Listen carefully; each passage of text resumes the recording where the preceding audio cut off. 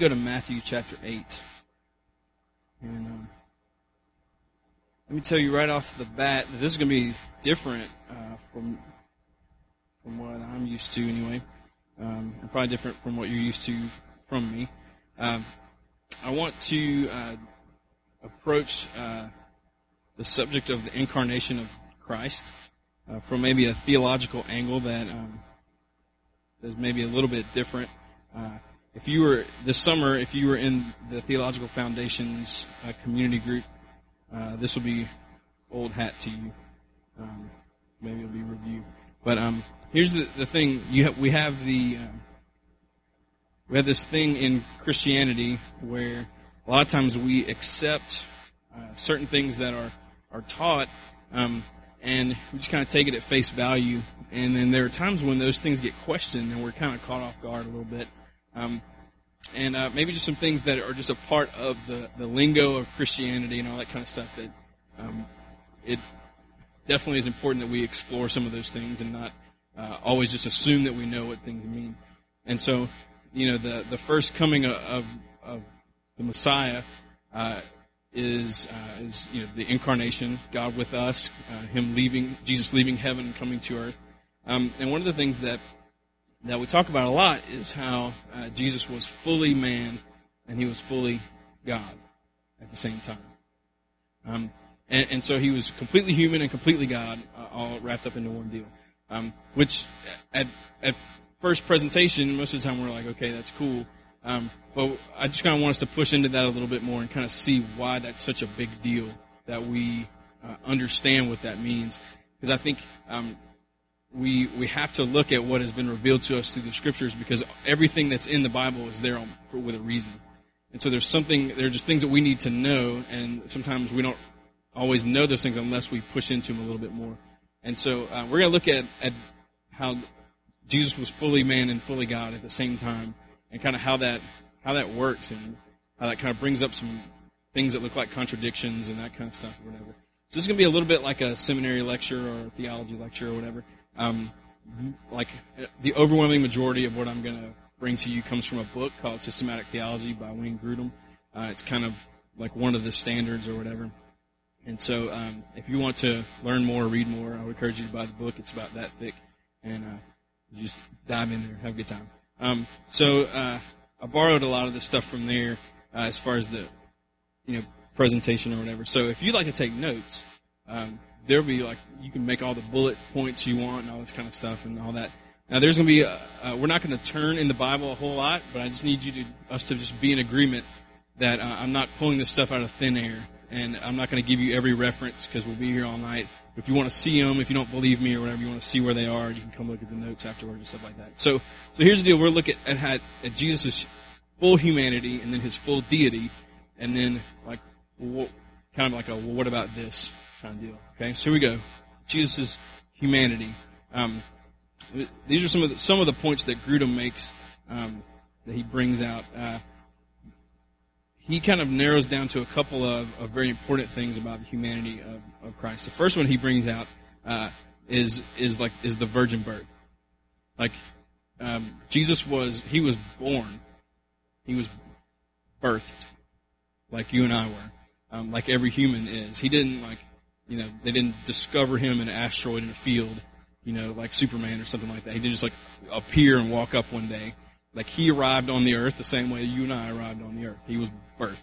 And, some people think that the virgin birth is not that big a deal, or it's kind of one of those things even with or without it, Christianity is still the same. I think it's a big deal, mostly because in Isaiah 7 it says the virgin will conceive, and then in Luke and Matthew we see that the virgin conceived. And so I think even just from an Old Testament pointing to the New Testament, that aspect of things, I think it's pretty important. Plus you get into all the purity of him being born sinless and all that kind of stuff and all that.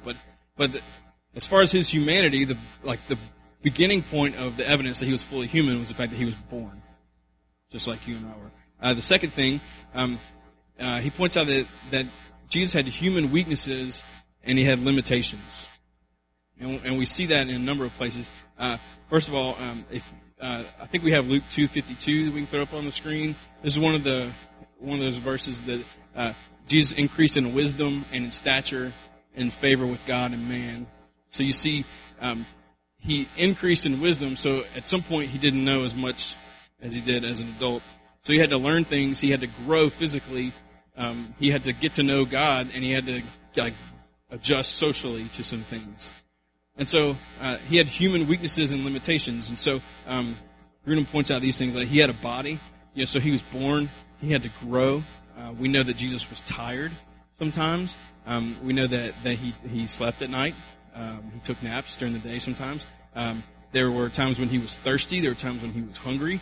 We know that when he was being crucified that he bled. We know that when he found out John the Baptist was killed that he cried. And we know that he died on the cross. I mean, he was dead. And so those are all like limitations that we all share. He had a human mind. It said in that verse that he increased in wisdom. So like he had to learn to like read and write and probably add and subtract all that. He had to learn all that stuff. He had to go to school, at some point, and he had to. He didn't just like instantly know the scriptures. He studied the scriptures and he memorized the scriptures and all that kind of stuff. And so he was normal in that sense. He had a human soul and emotions. Like I said, he cried at that point. We know that in the garden there was so much anxiety that he was sweating blood. We know that he was betrayed. We know that he was mocked. We know that he went to his hometown and they all made fun of him and stuff. We know that he was frustrated. We know that he was full of joy. We know that he loved kids. I mean, we know all these things. Like he had the full range of human emotion, full range of all the just the physical limitations that we all have. Even the fact that he grew older and older and older is proof of that. And so, like everything about him was completely normal and human. When I was in Israel, there was one point. I think I've talked about this before. We were walking along. We were about to hike up to the top of this mountain. And we're going along this path, and there's like evidence that animals go through here as well, And so there's like evidence everywhere, and we're kind of like looking where we're stepping and stuff. And so we're going along, and our guide, he's like, by the way, he's like, this is the only ancient path from Galilee where we were to Nazareth. And he's like, certainly this isn't the dirt, from the first century. He said, but definitely like Jesus, like this was like the view that he had. So, like, look up and see the two mountains. Like, Jesus definitely looked up at some point and saw those mountains. And we were just like, whoa, what the heck? Like, he was a dude. Like, he was a real person, It kind of, like, all just became so real at that point. And we hiked up this mountain. It took, like, 2 hours, and it was probably not very safe. And so, anyway, we get to the top of this deal, and, it's like we're overlooking Galilee and the Sea of Galilee. It's all beautiful and stuff, and our guide's like, okay, this is Mount Arbel, whatever. And he said, this is where rabbis would come to pray for their disciples, like who to call, and they'd come to pray for them and all that kind of stuff. And we turned the Bible and read to where the night before Jesus began to call his disciples, like it says, he went up on the mountain to pray. It said, so, like, this is traditionally where the rabbis in the Galilee region, this is the mountain where they would go to pray for their disciples. So probably this is the place that Jesus came to pray about who to select. We're all like, oh my goodness, like I cannot believe that we're here, And those kinds of little things like just solidified the fact that like he walked the earth, he breathed this air. I saw a study not too long ago how they somehow try to calculate what the likelihood is that the same air molecules that Jesus breathed at different points, like we would ingest. Well, that's a great study, and the chances are really, really good. So all those kinds of things, like he was totally a human. So the virgin birth, human weaknesses and limitations. The third thing that he points out is the fact that he was sinless, and how the Bible describes him as being sinless, which is kind of seems like a given in a lot of ways, but like you wouldn't describe deity as being sinless, because that's I mean, there is no God that is imperfect or whatever. Like that, there would be no need to even describe him that way unless he was a person. You know? So in Hebrews 4, it says that he was without sin. All through the New Testament, I mean, he was the sinless, sacrifice. And so the fact that he made it throughout his entire life without sinning, like, the only way that would point that out, only reason there would be a need to, is if this was like a human. And so there's just all this proof that he was not only like a person, but he was fully a man. And that's important on a number of levels. Maybe the most significant, just that he, being fully man, was able to be obedient and be our substitute and go to the cross. If he was a half man, or like 3/4 or whatever, then he would not be like a qualified substitute for you and I when it comes to atonement. And so the fact that he was like fully man is super important for us. Because if you take that away, we don't have our faith. Like our faith falls apart if that's not the case. So he was fully human. Now the other side of the coin would be the fact that he's a fully God. Now, wait, I forgot to tell you what to read. Look at Matthew 8, sorry. Matthew 8, verse 23. Says, "And when he got into the boat, his disciples followed him. And behold, there arose a great storm on the sea, so that the boat was being swamped by the waves. But he was asleep." That's a dude. He was tired. He was asleep. There's a storm outside, and what's the best weather to sleep in? Storms. He was asleep in the bottom of the boat. That's his humanity. We'll get to the other side in a second. Let's look at deity. Here are some of the things that Grudem points out as far as deity goes. One reason that people think Jesus was God is because the Bible says that Jesus was God all over the place. So, that makes sense. The word theos means God, and that's used of Christ in John 1, Romans 4, and 2 Peter 1. Kyrios means Lord. Okay, that's used of Christ in Matthew 13, Luke 2, 1 Corinthians 8. There's other places where it's called the Son of God, the Son of Man, or whatever. So all the terminology that's attributed to Jesus, like it's all like words that mean God or Lord or associated with deity. So a lot of people would like rule that out, as like, well, that's you can't prove yourself. The Bible can't prove itself. You have to use something else, But for us in our faith, the main reason why we believe he was God is because the Bible says he was God, and we have faith that the Word of God is true. And so that's the first thing. They're just direct claims. But the second thing that Grudem points out is that he has all the attributes of deity that you can desire. Okay, so let me rattle off a couple of them. We see omnipotence. Okay, he is all powerful. Look back at Matthew 8. So when we last left him, he was asleep in the boat. Verse 25 says, "And they went and woke him up, saying, 'Save us, Lord, we are perishing.' And he said to them, 'Why are you afraid, O you of little faith?' Then he rose and rebuked the winds and the sea, and there was great calm. And the men marveled, saying, 'What son of man is this? Even the winds and sea obey him.'" All right? There's the omnipotence, okay? He goes from being asleep in the bottom of the boat, wakes up, like, you guys are wusses, and like just, it's done. Calms everything. So his omnipotence, his power over nature. In Matthew 14, there's the loaves and the fish. John 2, he turns water into wine. And so there's just, like, he just keeps displaying this power over nature and over, like, the physical substances and all this kind of stuff. Things that only God could do, would be him being all-powerful. The second one, that he's eternal. John 8, Revelation 22, talk about how he's existed from the beginning and he always will exist. We know that in the beginning was the Word, and the Word was with God, and the Word was God. So Jesus existed at the beginning of the Bible. He didn't just he wasn't like, the moment of conception was not like when he came into existence. He has always existed, and we know that he left heaven and came to earth in the form of the fetus or whatever. And so but the fact that he's existed from the beginning of time, and he will always exist at the end of time, that's only God does that. That's a attribute of deity. The third one, he's omniscient.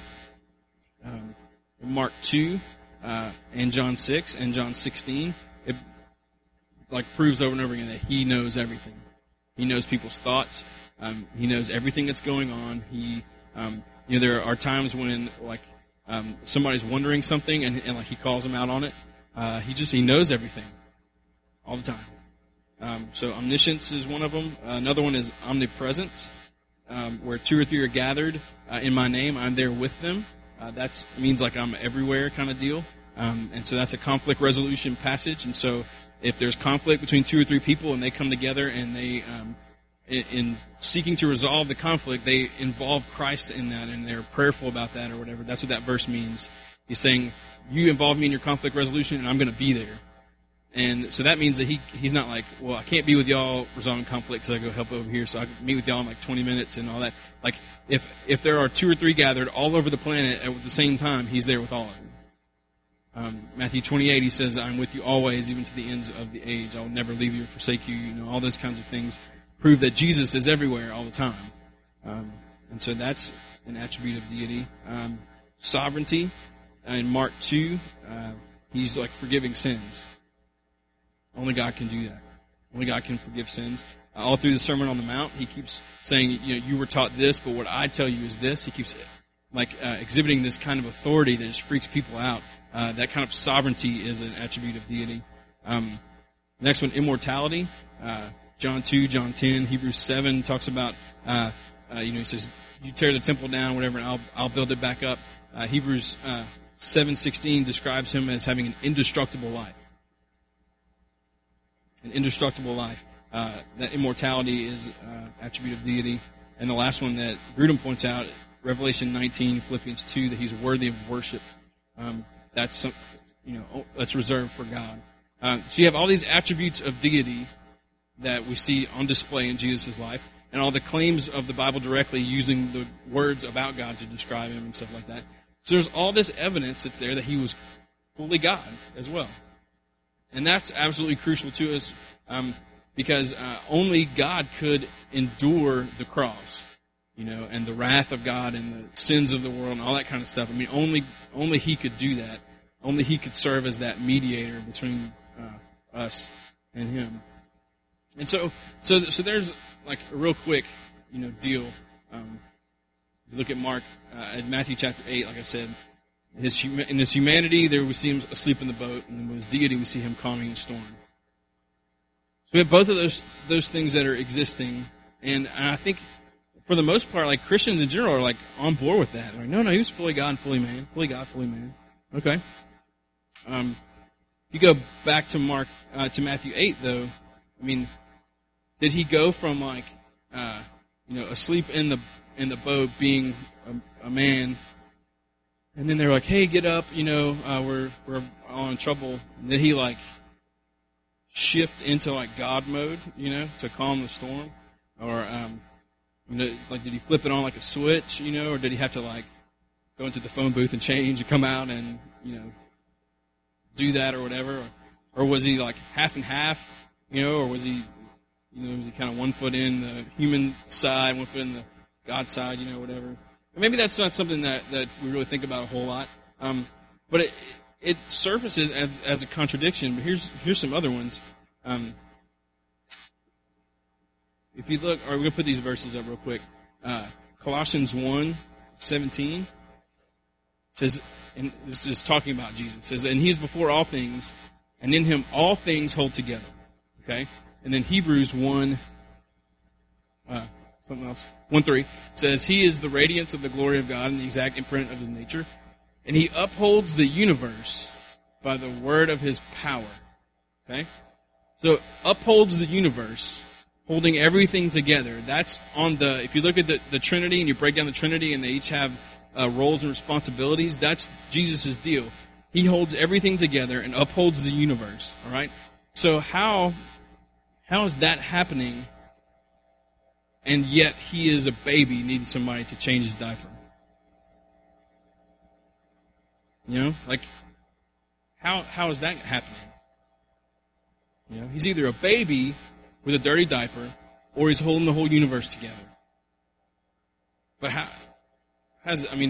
for 33 or so years, did the universe not get held together? No. Kind of seems, I don't know. How was he? How did he live in Galilee and yet he was omnipresent all the time? You know, how was he existing in Galilee, walking through the streets or whatever, teaching people all this kind of stuff and resolving conflict, in another part of the region? How is he doing that? Why would someone who is omniscient and knows everything, why would he need to grow in wisdom? Why would he need to go to school? Why would he need to learn how to write? Why would Luke 2:52 exist? Why would he grow in wisdom if he knows everything? If he is eternal, then why did all those people watch him die? You can't kill a God, right? But he died, so does that mean he's not God? What does that mean? He said that he doesn't know the day or the hour when he's returning, yet he's supposed to know everything. So was he lying? Was he kind of just fibbing a little bit to kind of keep the charade going, or what? When he went to his hometown, it says he couldn't perform miracles because of lack of faith. But I thought he was all-powerful. So these are like important questions, if we think about it. Like, we need to understand how these two things coexist at the same time. And I listened to a sermon on the way on the flight to the mission trip a couple weeks ago, and Tim Keller was talking about how we as like Westerners and especially as Americans really struggle with things like this because we are like it's either one or the other. It has to be one or the other. Now, in other parts of the world, they don't really wrestle with it as much, but in America, you got to know, it's like we either have free will or God is sovereign over everything. It's got to be one or the other, And I'm not talking about that tonight. So, if you want to talk about it afterwards, though, I'd love to. But for us, we see those contradictions, and we're just like, those two things don't go together. He's in the manger. How is he holding the universe together? He said he doesn't know when he's coming back, but he knows everything. Something doesn't match up. And so it's important for us to know in our own understanding of Jesus, but also to be able to dialogue, and stuff. And also it has huge implications for us in our faith. So here's where it comes down to it. Obviously, Wayne Grudem was not the first one to ask these questions. For years and years and years and years, this has been going on. And so there's a term that you'll probably forget after tonight, but it's okay. It's called hypostatic union. All right? You'll dazzle your friends at work if you know that one. Hypostatic union, basically what that's saying is that Jesus had two natures. Okay? We are born with one nature. Jesus had two natures. He had a human nature and he had a divine nature. And this is how it's described. It's basically two distinct natures that retain their own properties yet remain together in one person. Okay? Two distinct natures, human and deity, that coexist in one person, yet they each retain their own properties. Okay? So here's kind of where that's going if we chase it a little bit further. So Jesus he was fully human, fully divine. Now within each of those natures, there's a will and there's they call it the center of intelligence. Not a brain. He didn't have two brains. But he had two centers of intelligence. Okay? And two wills and two natures. And so he had both. And so one thing we have to do is just accept the fact that he can be a baby in a manger and hold up the universe at the same time. You couldn't do it. I definitely can't do it. But he was able to because he had two natures, and one of them was deity. And so there's just going to be some stretching of our faith that exists with these kinds of things. Some people will say, how can you believe the Bible because of this and this and this and this and this? And a lot of times that whole argument is really trying to eliminate the degrees of faith that we have to have. And I think we need to have an intelligent dialogue about subjects like that, but at the end of the day, we're not going to get away from things without having to say, I place my trust in it. there are some gray areas and some things I don't understand, but I don't have to understand them. Like, I'm not God. I believe that He is God, and I believe that that's enough. You know. And so both of these things exist at the same time. So for some of those examples, you know, He's a baby in a manger. His human nature was lying in the manger. His deity was keeping the universe together. His human nature lived in Galilee. His divine nature was omnipresent. His human nature had to learn how to read and write and learn all those kinds of things. His divine nature was omniscient already. His human nature died on the cross. His eternal nature was the God side of Him. His human nature didn't know when He was coming back and to return, all that kind of stuff. He wasn't lying. But his divine nature absolutely knows. In his human nature, He was not performing miracles in His hometown, but it didn't mean that it doesn't throw out the omnipresent part. So the big picture answer is that He was both all the time, 100%. Just all the time. They both coexisted.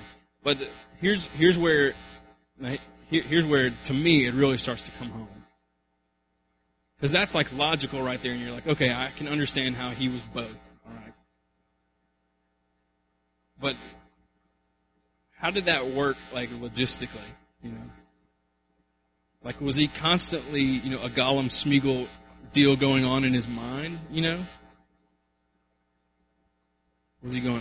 They want to know when I'm coming back, but I don't really know. Yes, you do. No, I don't. I know. I really don't. Yes, you do. You totally know. I don't know. I hope not, because that would be a terrible way to live. But how'd that work logistically? Two kind of things to understand within that. One, he was always both. He didn't like switch back and forth.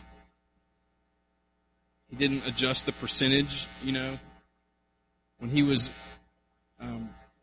asleep in the boat, He was still fully divine. And when He was calming the storm, He was still 100% human. But this is where humility comes in. And if you go to Philippians 2, and it talks about just Him, you know, leaving heaven, humbling Himself, and taking the form of a servant. While both of those natures existed all the time, His divine nature was intentionally humbled as He ministered on the earth and as He lived His life here. And so what that means, and the best explanation I've ever heard comes from Mark Driscoll, who some people don't like, and that's fine. But this is a really good explanation, I think. And it's something like this. I've changed it every time I tell it a little bit. But Driscoll says, you know, Driscoll has kids, and he's like, if I'm in the backyard with my kids and we're wrestling and stuff like that, he's like, I can literally crush them.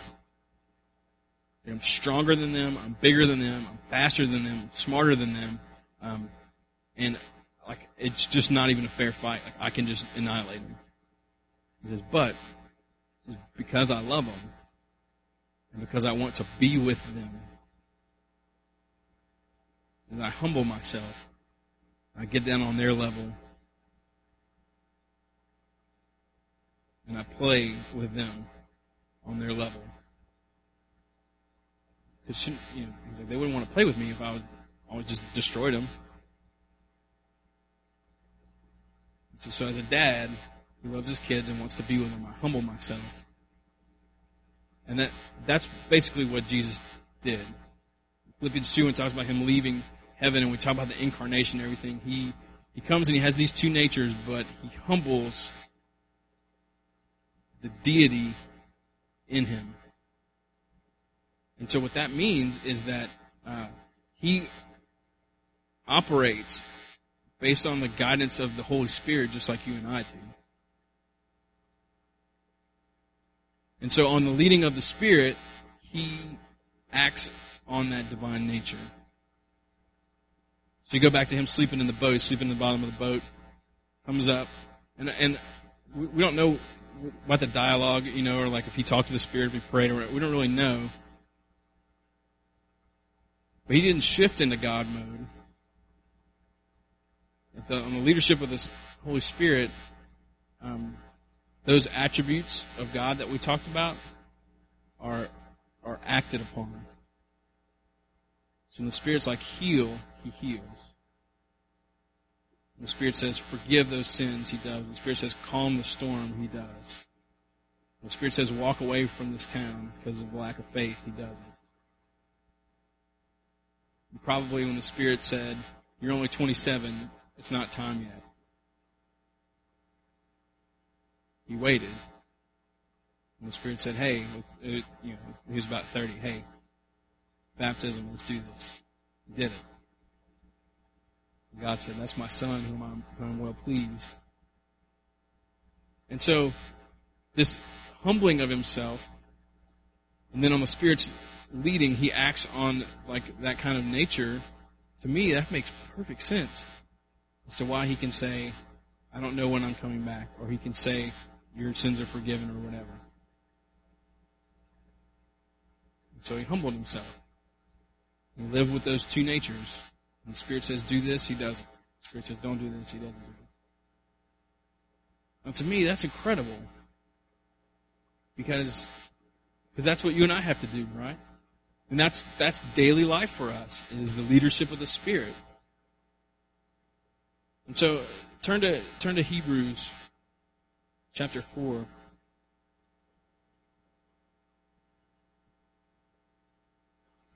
That's the leadership of the Spirit. That's your life, my life. And there's this incredible verse.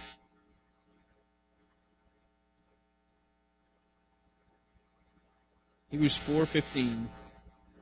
For we do not have a high priest who is unable to sympathize with our weaknesses, but one who in every respect has been tempted as we are, yet without sin. So, like when we say like Jesus He's been there, like He literally has been there. I think sometimes we tend to like make Jesus an exception. Like, yeah, but He was Jesus. Yeah, but He was Jesus. But He was living under the same like sensitivity to the Spirit and the same reliance on the Spirit and the same guidance as you and I. And so, like, the application for us is that like everything that we face, Jesus has like He's like, I know how you feel, and He's not just appeasing us. He's saying, no, I've been there. He's like, I know an abiding life. I know what that's like. That's what I did. I know it can be difficult. But that verse says that He knows how to do it. And every temptation that we face, He's like, I've been tempted there. And certainly throughout time, I mean, it looks different, but boil it all down to the same stuff. We can find every temptation that we face in the temptation account in Luke 4. We can find the root issue there. He's like, I faced that. Sometimes I think we take that and He's in the desert being tempted by the devil, and we're like, yeah, He's Jesus. He can make it through anything. Yeah, He made it through because He abided and He was dependent on the Spirit.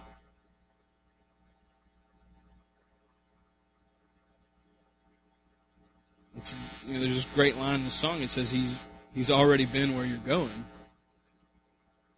I think when it comes to the incarnation, us understanding it, like we have an advocate there who is interceding for us, who knows.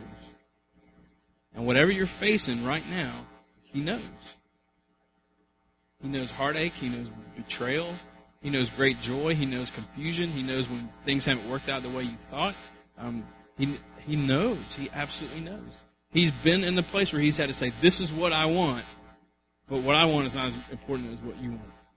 He knows how difficult that is. And He knows how to make it through without sinning. And He lives in you, literally. And He will guide you in paths of righteousness for His name's sake. That's what He does. So on Christmas Eve, we watched one of the videos, and it said, because it's something to the effect of like, Christmas isn't something that happened, it's something that happens. And I think for us, that's a part of the continual deal, is that like life is forever different because Jesus came, and as our intercessor and our mediator and the one who stands there for us, He absolutely knows. Absolutely knows. And so I hope that we're encouraged by that, because that's every day till he comes back for us. That's every day. It's every day. It says he lives to make intercession for us. That's everything that we face, everything you face, everything I face. I hope that is encouraging to us. I hope that it pushes us forward. I hope that it deepens our affection for Christ and our appreciation for him, because he didn't have to do that. He came to this place and put up with all this stuff. And he just says, "Come to me, all who are weary, heavy laden, I'll give you rest. Take my yoke upon you, learn from me. My yoke is easy, my burden is light." He says, just come to me. Let me love you. Walk in freedom, walk in liberty. I said that I came to bring liberty to the captives and the sight to the blind and declare the year of the Lord's favor. Let's let that wash over you. And so, the guys, band, y'all go ahead and come back up. And so we're just going to sing a few more songs and just kind of maybe just let that just kind of sink down deep into our hearts. Maybe I know that things are about to crank back up. People are about to start going to work again and all that kind of stuff. Maybe just tonight, this is the word cathartic keeps coming up. To me, like maybe we just need a little bit of the cleansing from all the holiday time or whatever. But maybe this like incarnational talk for us and realizing who Jesus is and what he's come to do and the role that he plays every day and all that in his heart for us. Maybe he just wants to keep just letting that just get into the parts of our minds and our hearts. So we're going to sing, and we're not going to tell you this now. We're not going to tell you when to stand. So if you want to stand, you stand. If you want to sit, you can sit. If you know the songs, you can sing them. If you want to read the words, that's fine. If you want to pray, that's fine. It doesn't really matter. We're just going to let this time be whatever it's supposed to be, and then we'll wrap up in a second. Let me pray for us. Jesus, we're just always amazed at who you are and what you have done. And just pray, Father, that your will would be done just across the room tonight. That you would encourage, that you would break, that you would replenish, that you would feed, that you would stir up, whatever it is.